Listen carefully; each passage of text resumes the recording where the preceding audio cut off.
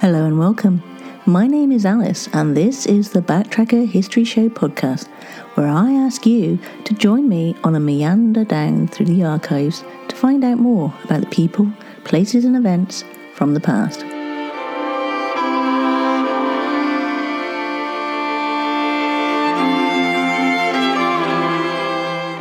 Most of these podcasts have been specially edited from a Bradley Stoke radio show in Bristol, England.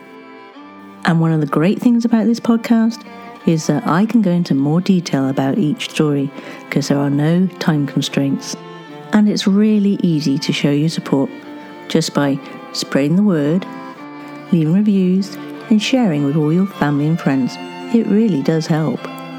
If you want to get in touch with me with show ideas, comments, or information, you can via Twitter or Facebook by using @BacktrackerUK with a capital B, capital T, and a capital UK, or emailing me at info@backtracker.co.uk. Now, on with the show.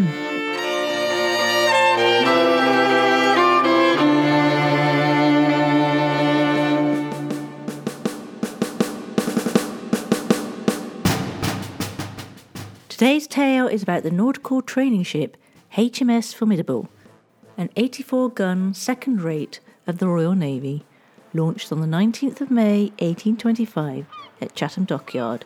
With a crew of 700, she was one of the Navy's largest ships at the time. She was designed by Sir Robert Seppings and was launched at a truly massive cost of £64,000. However, her fitting out with the guns and stuff was not completed until November 1841. Her first true commander, not including those that were in charge of her when she was being moved from dock to dock, was Captain Charles Sullivan, who sailed her to the Mediterranean. On the 29th of November 1842, Formidable struck the ground heavily about 14 miles to the west of Barcelona, whilst doing about 4 knots. It was discovered that she'd lost her rudder, and damage was done in several places to the false keel. There were 2 leaks forward and another in the breadroom, and the water was inching up at about 8 inches an hour. Plus, in view of the fact that she was thumping on the ground, other damage had been done to the extent that if she had remained aground much longer, she would have been erased from the Royal Navy.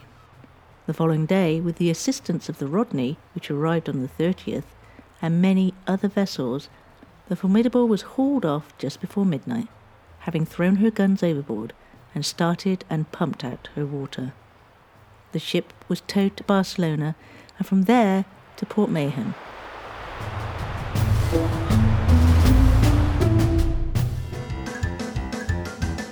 Word of the Week. And for this week's Word of the Week, I'm proud to give you overmorrow, which is the day after tomorrow.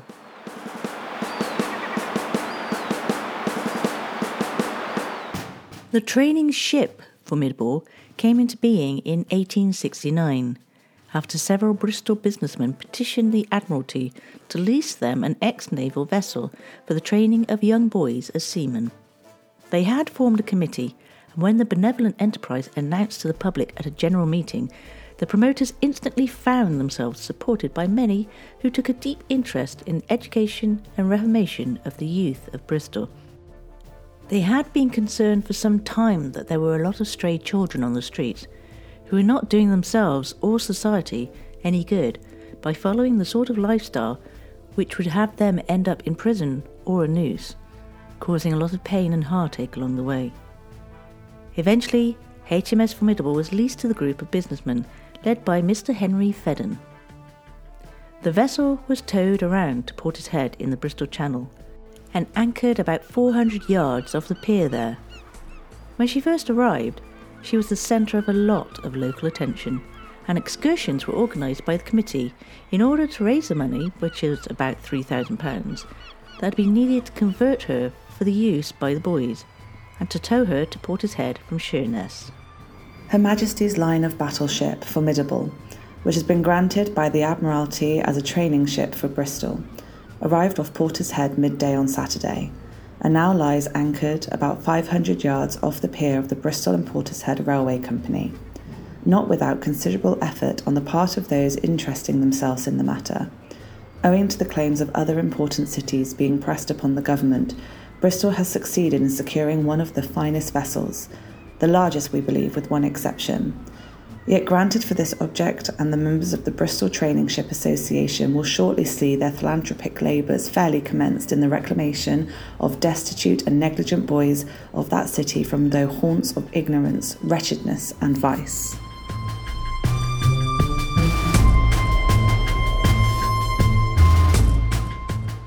On November the 18th, 1869, the Formidable was certified as an industrial school ship, allowing it to take children committed by the courts. The ship had a tender called Polly, which is similarly certified on the 27th of February 1875. The ship was opened by the Reverend Charles Kingsley, author of Westward Ho and The Water Babies, and the first boys went on board in December 1869. The ship could cater for up to 350 boys at any time, from the ages of 11 to 14, and life aboard was hard, and traditional Navy discipline was practised. Henry Fedden, whose brainchild this was, wrote to the Western Daily Press, and his letter appeared in the issue dated 12th of October 1869. In it, he clarified the difference between a reformatory school and an industrial school, the first being for homeless, destitute or neglected children, and the second being an institution for reforming older children who have been convicted of crime.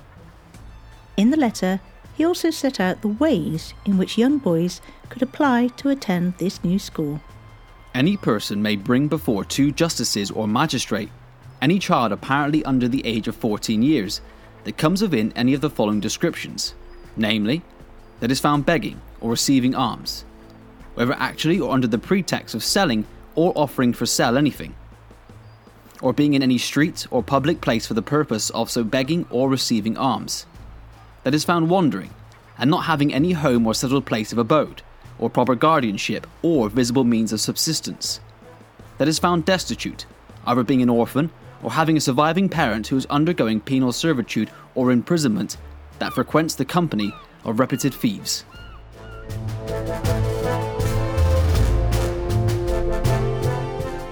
Now here's only a few examples of the boys that were sent to H.M.S Formidable. On the 5th of February 1870, William Smith, a boy of 11, was charged with begging. It was said the boy was much neglected and was left about the streets. His father was a carter and was in bad health and couldn't really do his job. The mother said the father earned 12 shillings a week and she had 4 other children. Mr. Naish said that this is another of those cases which now comes in before us every day, of children being got rid of by their parents. The magistrates said they would send him to the Formidable training ship for 4 years, but his father would be made to contribute towards his support, as he had evidently neglected the child very much. Another example was Edward Matthews, described by the Council House magistrates as a dirty-looking boy, and he was charged with begging and was sent to H.M.S Formidable for 5 years in February 1871. Another sorry young lad was Charles Mitchell, aged 11, who was brought in before the magistrates by Mr. Moore, a scripture reader from St. Philip's, who said that the boy had no family and he thought it would be best for him to go into an industrial school.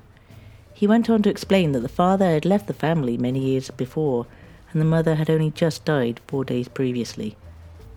Young Charles Mitchell was sent to Formidable for 6 years. Henry Fedden also mentioned that if you couldn't get a magistrate's order to attend the school, you could send the boy to the ship and pay towards his keep, the equivalent of the state allowance.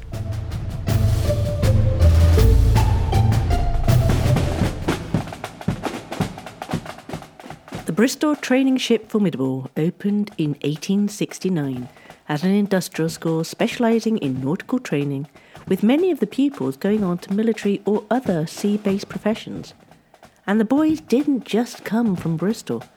Formidable's name was so well known that boys were being sent from all over the country. In the 1881 census, you can see some pupils like George Windred, who came from Manchester, or Thomas Bowell from Oxford. There's even a boy called William Barnes, who came from Calcutta in India. On July the 10th, 1875, the 6th annual meeting of the Friends and Supporters of the Bristol Training Ship Association was held on Tuesday afternoon at the Victoria Rooms, under the presidency of the Mayor, Mr. C.J. Thomas. The boys at present being trained on board the Formidable were upon the platform, and their picturesque uniform presented quite a pleasing picture, the boys being ranged tier above tier on either side of the grand organ, and during the meeting they sang a number of pieces, and the ship's band also played a selection of music with good effect. The big achievement of the past year was the addition of the long-wished-for tender, which the committee was very glad to announce had been purchased, fitted and already put to work. The Polly was a first-class little vessel very well suited for the purpose and capable of taking 30 to 40 boys with their officers for a cruise.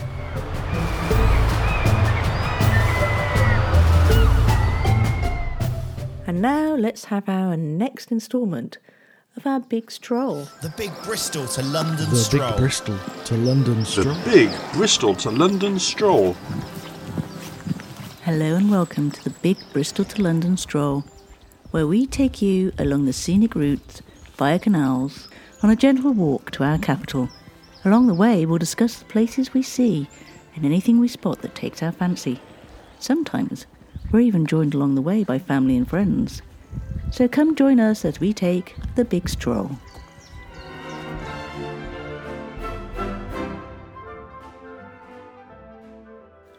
And today, following on from last week, we continue walking around Devizes, which, incidentally, has more than 500 listed buildings, a large number for a town of its size.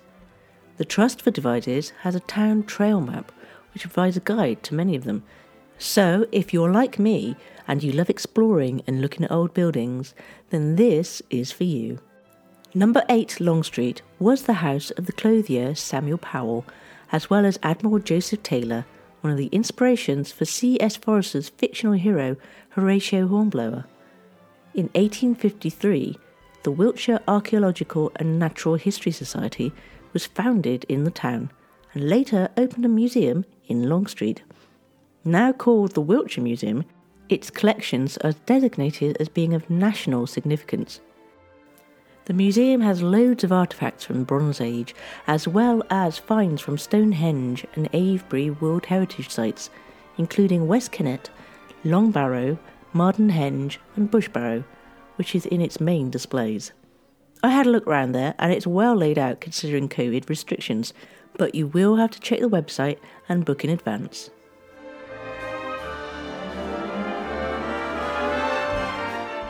Devizes has a very artsy feel, which you'll pick up on as you walk around the town.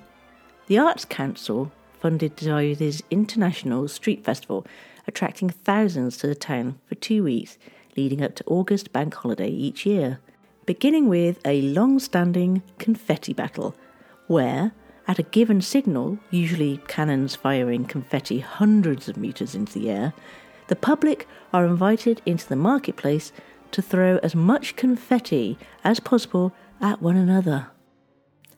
The annual Devizes Arts Festival has a broad spectrum of musical events, poets, authors, literary talks, comedians and other performers. And each autumn, the Devizes Food and Drink Festival includes opportunities to dine in unusual places.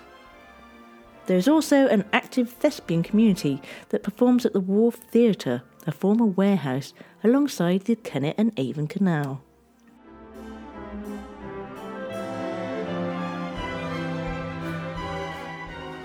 In our next instalment of this walk, we see us travelling from Devizes to All Cannings. And remember that we're doing this to raise money for suicide prevention in Bristol. And you can show your support and make a donation by going to Just Giving and typing in Backtracker, and you should find the page. This is all done in the name of Sarah, who passed away in March this year.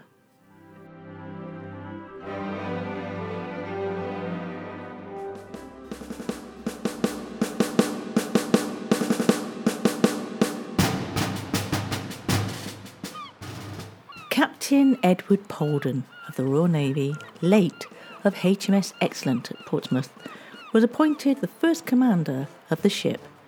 The daring and gallant captain was such a great coup that the members were thrilled with their choice.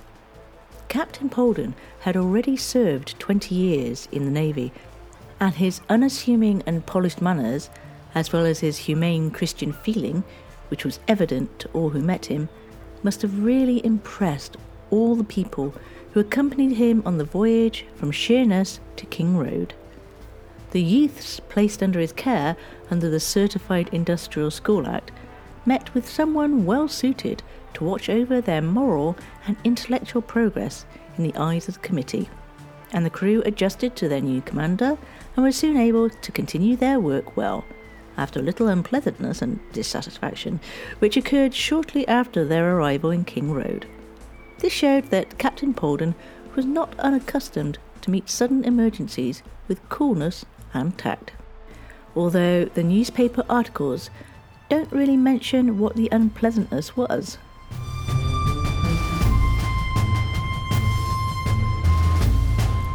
There was one news story about Captain Polden in the Western Gazette which says that one of the boys of the training ship fell overboard on the 24th of October 1870. He had been walking along the boom leading towards the ship when he missed his footing and fell overboard. Although the waves were quite strong, when Commander Polden saw the boy fall in, he instantly jumped in after him, catching the little boy under his arms and turning him around in the water at the same time, doing his best to keep himself and the boy from sinking. It was very blustery that day, and the pair were rapidly carried away down the Bristol Channel. Fortunately, Inspector Dyer and some of the Formidable's boys were in one of the ship's boats, not far off, and they instantly pulled out, but not before the pair had drifted over 200 yards from the boat. As the boat neared them, Dyer threw out the longboat hook, which was grasped by the commander, and the two were pulled into the safety of the rescue boat in a very, very exhausted state. The whole scene was watched from the pierhead with avid interest, and when the crowd saw that the pair were safe, a huge cheer resounded.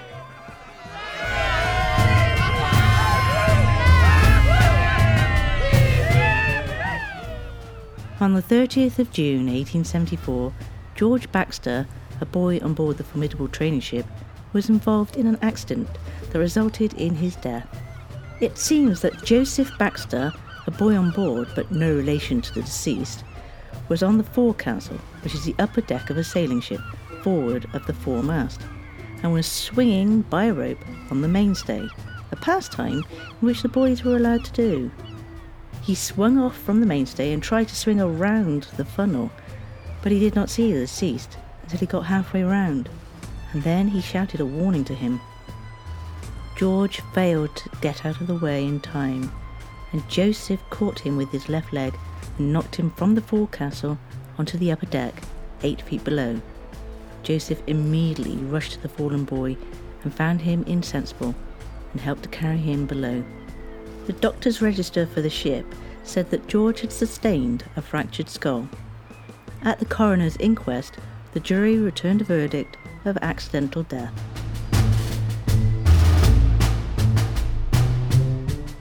As with any score, it wasn't just accidents that happened. On the 5th of September 1874, 2 boys named Henry George Scott Yendall and William Henry Powell, who were both pupil teachers on board the Formidable, were brought up in custody at the council house, charged with breaking open the desk of Commander Polden in his cabin and stealing £62 and 7 shillings in money and stamps. Yendall was also charged with stealing about £3 from the desk of the secretary, Mr. Blackmore. Yendall, who was 15, was sentenced to a month's imprisonment with hard labour and 3 years at Kingswood Reformatory, and Powell, who was over 16, was sentenced to 1 month's imprisonment with hard labour. In another incident, on Saturday night, October the 14th, 1877, 13 boys lowered a boat from the training ship and went off down the channel. On the Sunday morning, 2 officers followed in search of them, and they were found at Kingston Seymour on the banks of the channel where they were refreshing themselves at a farmhouse. They were all taken back to the ship on the Sunday night and punished.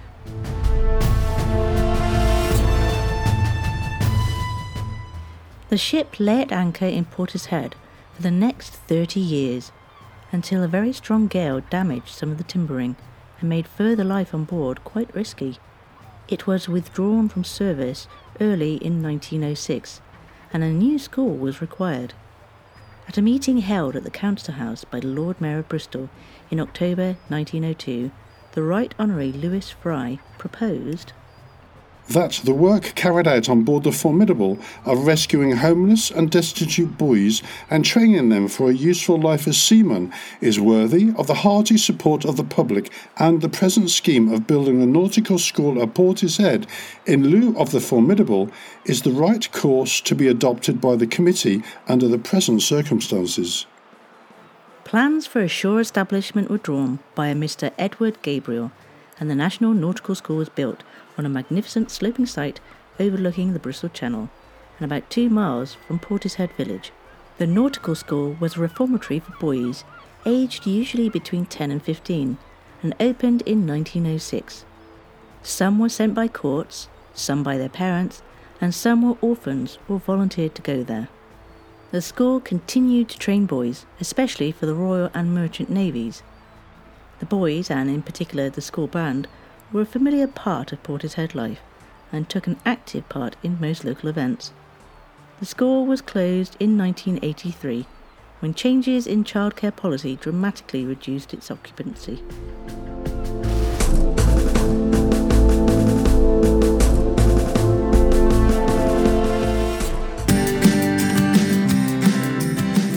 Hi, I'm Ray, self-confessed bookworm, film addict, hermit, long-time depression sufferer and caffeine fiend. In Not Before Coffee, I talk about everything from books, TV and movies to the more serious topics, like my own personal journey through life, struggling with various mental health issues. But not until I've had at least 3 mugs of the roasted bean and temporarily sated my long-term addiction. So, if you want to get to know more about me and all the ways I pass my time during the week, not including work, and you fancy the idea of hearing me talk about the things that interest me, new books, old books, TV and movies of all kinds, plus the weird and wonderful of my everyday, and how I got into writing about cars for a living despite not having a driving licence, then tune in to Not Before Coffee. Found where all good podcasts are, so pretty much everywhere.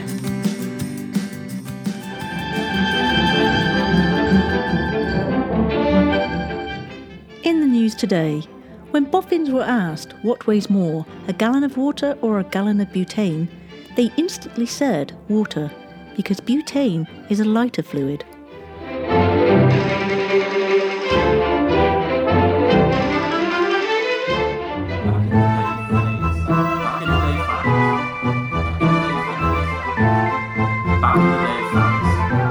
Back in the day facts.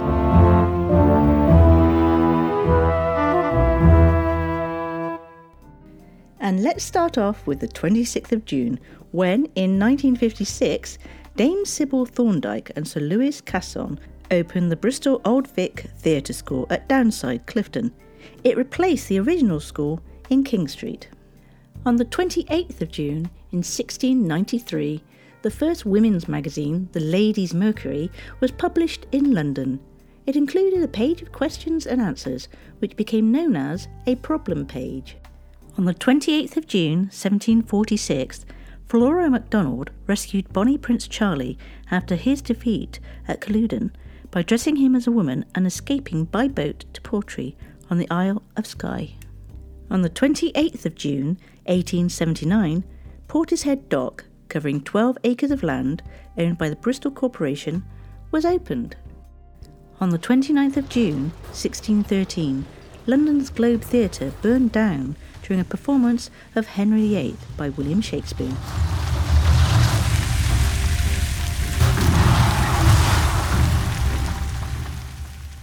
On the 29th of June, in 2002, US singer Rosemary Clooney passed away, and the following year on the same day, US film and stage actress Katharine Hepburn passed away. And on the 30th of June 1980, the British sixpenny piece ceased to be legal tender. I have to say a huge congratulations to Samantha and Steve Roberts, who finally managed to tie a knot a couple of weeks ago. Third time really was a charm. Do you know what? I would be nothing without the real stars of the show. And this week they include Sam Roberts, Henry Arnold, Tony Allen and Steve Shepherd. These guys genuinely make me look good.